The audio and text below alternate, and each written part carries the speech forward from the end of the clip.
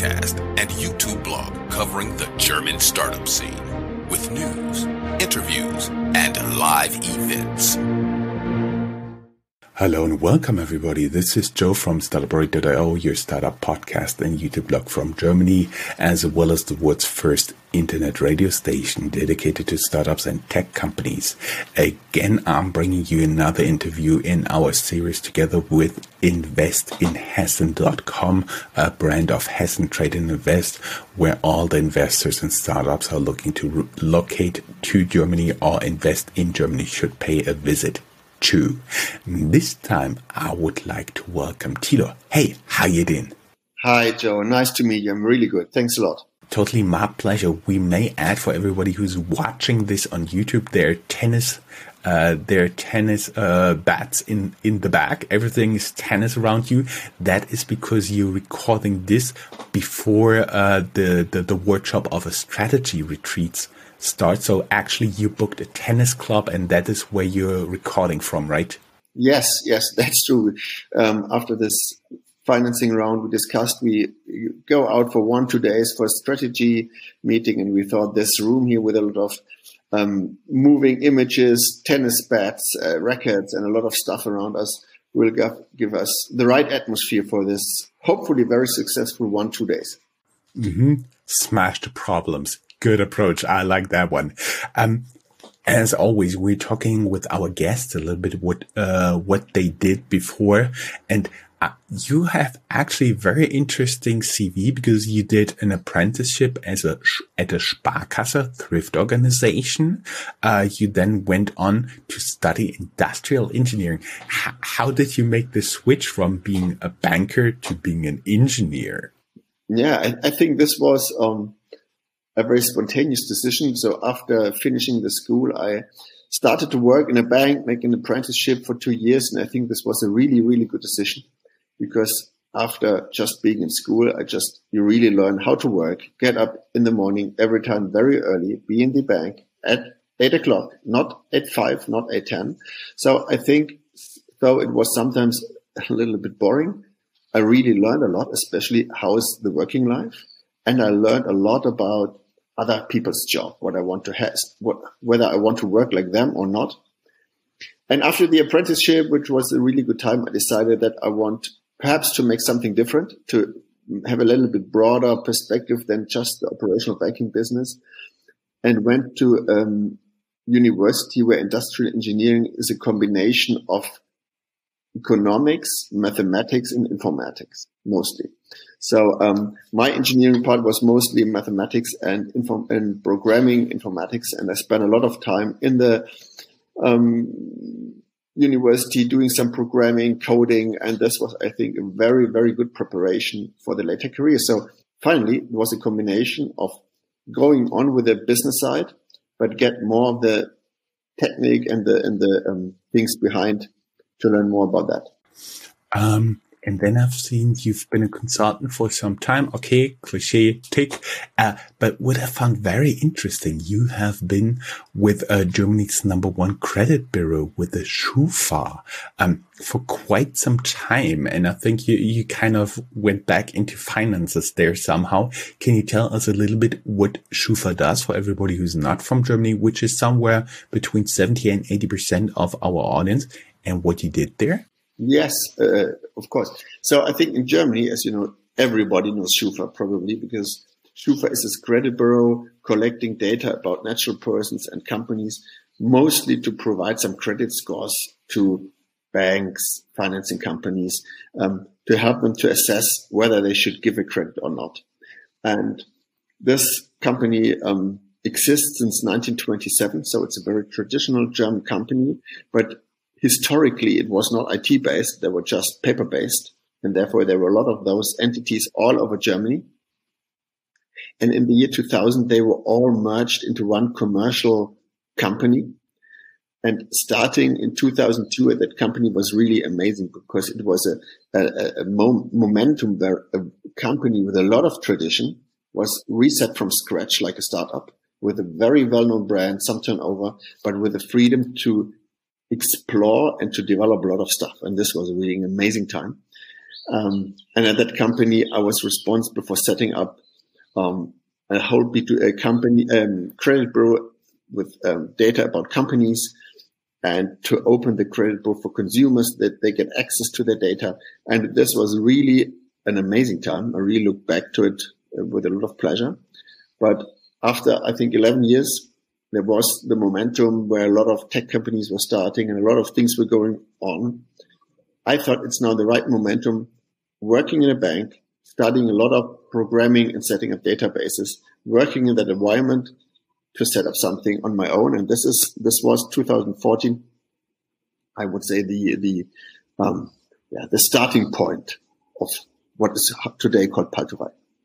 Palturai, yes. I see you first did another startup, but basically in March 2020, you founded Palturai. Can you tell us a little bit what you did as an entrepreneur in between? And then we can get to our main topic here. Yeah, it was honestly, it was just one startup. We just changed the name of the company last year. As our previous name, Canvet, was not the perfect name for the internationalization. And while, as we were setting up our subsidiary in the US, next to Philadelphia, we decided to take this opportunity to change once our brand into a much more international question. And perhaps to give you, to come to the question before, what means Palturai? I think this is, the name is inspired by a Hungarian mathematician who was working on graph theory, and his name was Palturan. And we combined his name, changed a little bit, and this is the idea behind Palturai. When you said Philadelphia, basically what my brain said, cheesesteak.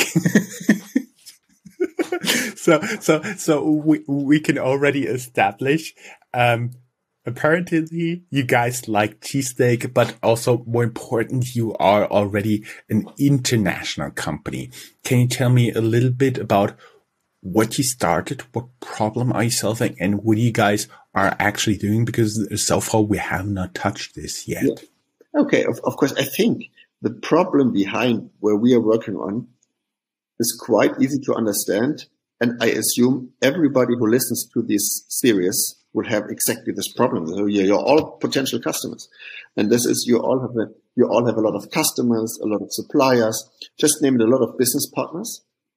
And you store them in your ERP system like Navision or SAP or whatever, on your Salesforce, Microsoft Dynamics CRM system. You have a lot of systems where you store all the information about your business partners. But you store them honestly as like index cards. Like I did it in my apprenticeship in a bank. You just had a file desk and you wrote with a pencil something on the paper and put it in the map to the customer. So this was traditionally storing data about an entity. And today our systems are pretty much the same. The only thing is you change the pencil to the keyboard because you just type it into your CRM system, into your ERP system. But wouldn't it be great if you just set up a new company, a new customer, for example, and would immediately know, wow, the CEO of this company is shareholder of another customer and in the supervisory board of a supplier. So all your business partners are connected, all of them. But you do not know who and how. And if you would know it, you could use it for to get a lot of interesting insights. We call them graph insights out of their network. For example, who can make you some warm introductions to potential leads? Or if you have a problem with a customer, which other ones will be influenced by him? Or supposing all the KYC requirements, who is standing behind the company? And all about the whole world is an economy. It's interwoven with and linked between all the companies and people. But systematically, nobody knows them. And this is the approach. This is the problem what we solve by collecting a lot of data from public sources. So we have data about 7 million companies all over the globe, building a graph which has more than 1 billion relations, and offering this huge graph to our customers to get the insights about their own networks. Talking about public sources, what comes to mind here in Germany is like the public register of companies, Handelsregister. There are additional other available data sources. And I assume you also do the same with your subsidiary in Philadelphia? Yes and no. So what we, of course, in Germany, in Europe, in Austria, and Switzerland, we get the data from a lot of registers, but not only registers, a lot of website, public sources, everything where we are really sure that we fulfill all the GDPR restrictions. So we are very aware of this. Nevertheless,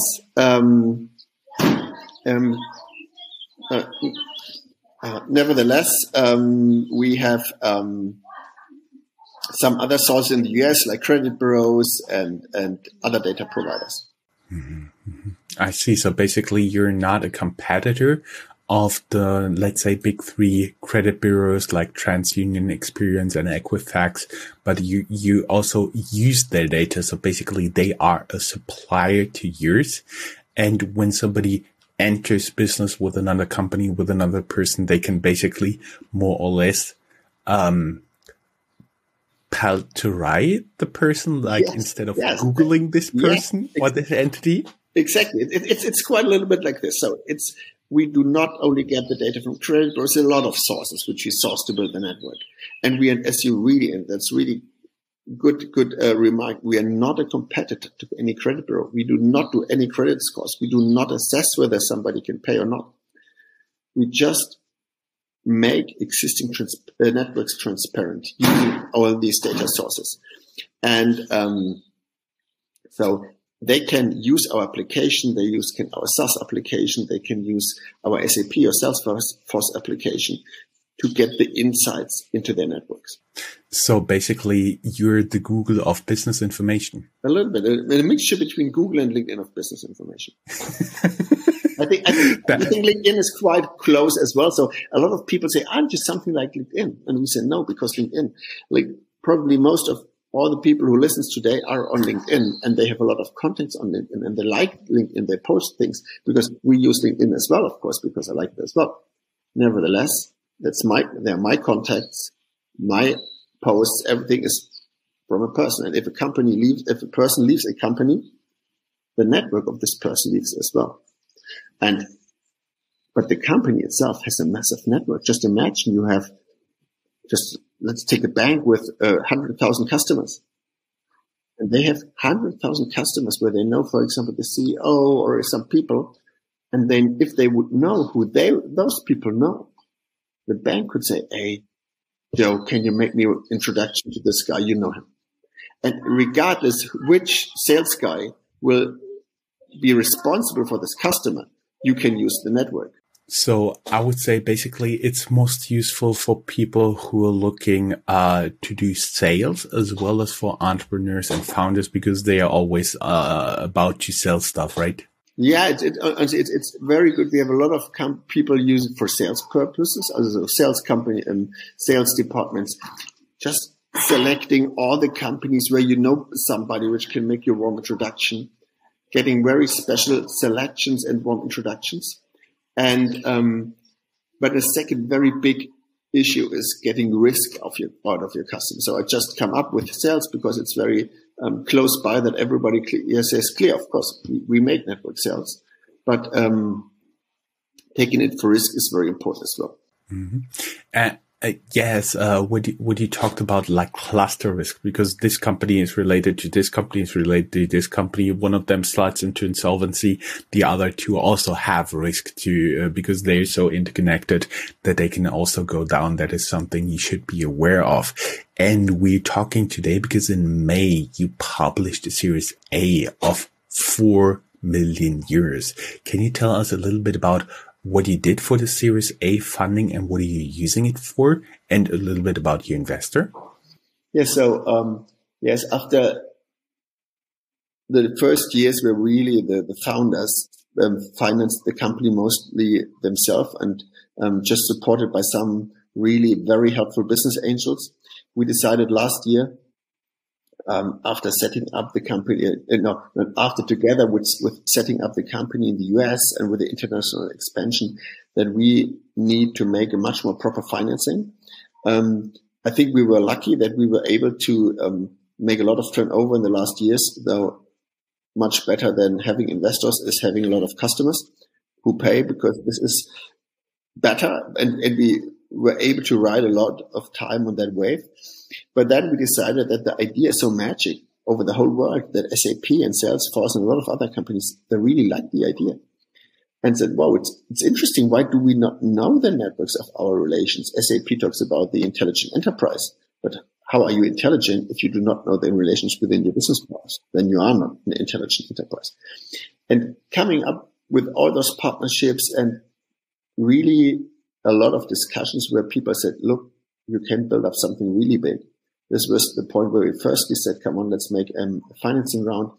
And we decided to take this one investor, two investors. One was from the German banking, backed by some German banks, because this is an important customer base for us.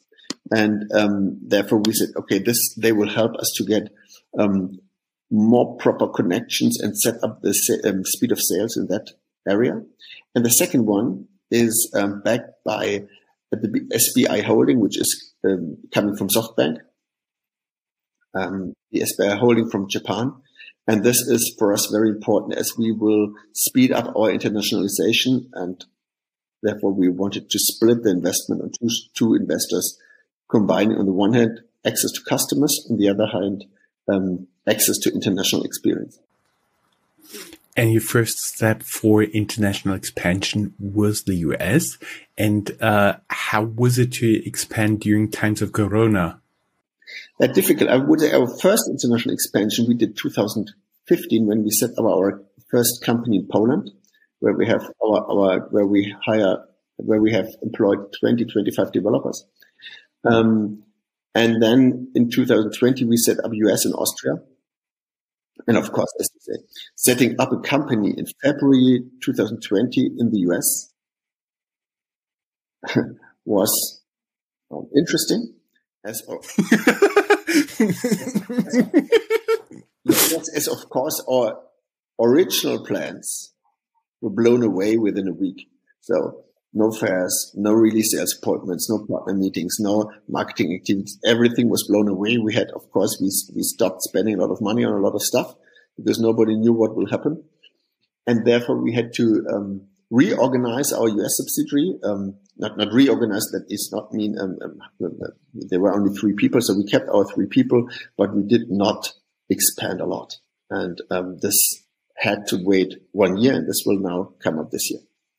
But it was interesting. Of course, if you want to have a sales subsidiary, working with partners, talking to partners, making a lot of appointments. And if you're an unknown, just setting up from scratch, just via web meetings, it's really, really difficult. This is where I think it's easier to go to some fairs, to some conference, to where you meet a lot of people, and when you talk, this is probably much, much easier. Everybody's talking about digital and working from home, but you can never underestimate the human effect you have. That's, I do believe, what you're referring to, right? Yeah. I think you can do a lot digital, but best if you know each other. If you have to set up something from scratch and nobody knows you and you have no relations like we had in the US, then I think having people meetings where you can convince people they will talk about you, this is very, very helpful. And this is really what we lost. Mm-hmm. You said your investors include SBI, SoftBank, and just a question: when you approach them, hey, we are from the area of Frankfurt in Hessen. How did they like it? They said, "What? Where are you from?" we are from the big town of Hofheim, which will nobody know, which listens to this podcast probably. So there are some founders from this lovely town with 40,000 people. Yeah, but we did not approach them directly. There's somebody managing their funds, and they sit in Berlin. So it was not so far that we had to talk originally to Japan. Most things went about Berlin.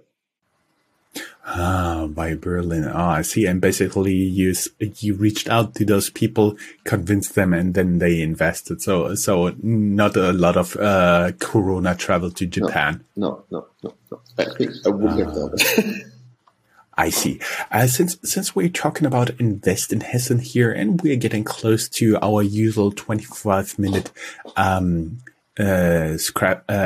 cap for the interview, can you tell us a little bit about the location? What do you like about it, and some of the advantages why you decide to set up shop here? I think it's quite easy. You just have to take a map. If you're in Germany and you take a map from Germany and you look what is in the middle of Germany, you will find Hessen, which is the state in Germany which is mostly in the center of the country. And if you look what is in the center, then you come to Frankfurt. So with the biggest airport, best train station, a lot of mobility offers all around here. So one very important thing of our base here in Hofheim is that we have really quick access to all customers in Germany. Of course, our first customers were, of course, in Germany. Then we had, as I said, a lot of banks, and we drive 10 minutes to Frankfurt. So we do not have to work to go to our office for every day in a big city where it's really expensive. We stay in the smaller city all around, going to the customers, 10, 15 minutes to the customer and at the same time back. Logistically, this is a perfect place. The second thing is we have a lot of good universities in Frankfurt, in Darmstadt, the European Business School in Österreich-Winkel, Wiesbaden. So we have a lot of talent here. And nevertheless, when you set up a company, you take some of your colleagues with you, and they all are based obviously all around here. And therefore, it's a really good place regarding talent, logistics, and customers. And I think especially the area about Frankfurt is totally underestimated for startups in Germany, because this is the biggest hub for potential customers, perhaps next to Cologne and Düsseldorf. But of course, in Berlin, you have more startups, but nobody who buys your products. And this is the problem, because I would say if I would have found it in Berlin, I would travel to Frankfurt every day. And this is crap. So I think go to the customers, be able to go to the customers every day in 10 minutes, in 15 minutes. This is where's the perfect place, and not where all the other people and startups spend a lot of money. I actually love the saying. My frequent listeners already know this. Frankfurt has a lot of wonderful places, but unfortunately it's very good in hiding them. And the same holds true for good entrepreneurs. So once again, check. So, Tilo, it was just a pleasure having you here. Thank you very much for being a guest. Everybody who'd like to learn more can go down here in the show notes. Wherever you're listening to this or watching this, there should be a link to our blog post where we can have where we don't have a cap in terms of letters we can type in. So there'll be the show notes with a link to your LinkedIn profile, with a link to your company website, the press release, and so on and so forth. And of course, again, Invest in Hessen, and everybody who would like to learn more can go down here, click on it, and learn more. Thank you very much for being a guest. Thanks a lot. It was really a pleasure. Thanks, John. Bye-bye. Bye. If you are a professional looking at the European startup scene, Germany is a place you cannot miss. Fortunately for you, there is startuprad.io, the authority on German startups. This English-only podcast brings you fresh interviews each week. Most likely, you have never heard or read anything on these startups before in English, but you will in the future. Be ahead of the curve and subscribe to startuprad.io podcast, or check for the startuprad.io internet radio station. Check your Alexa for the startuprad.io skill as well.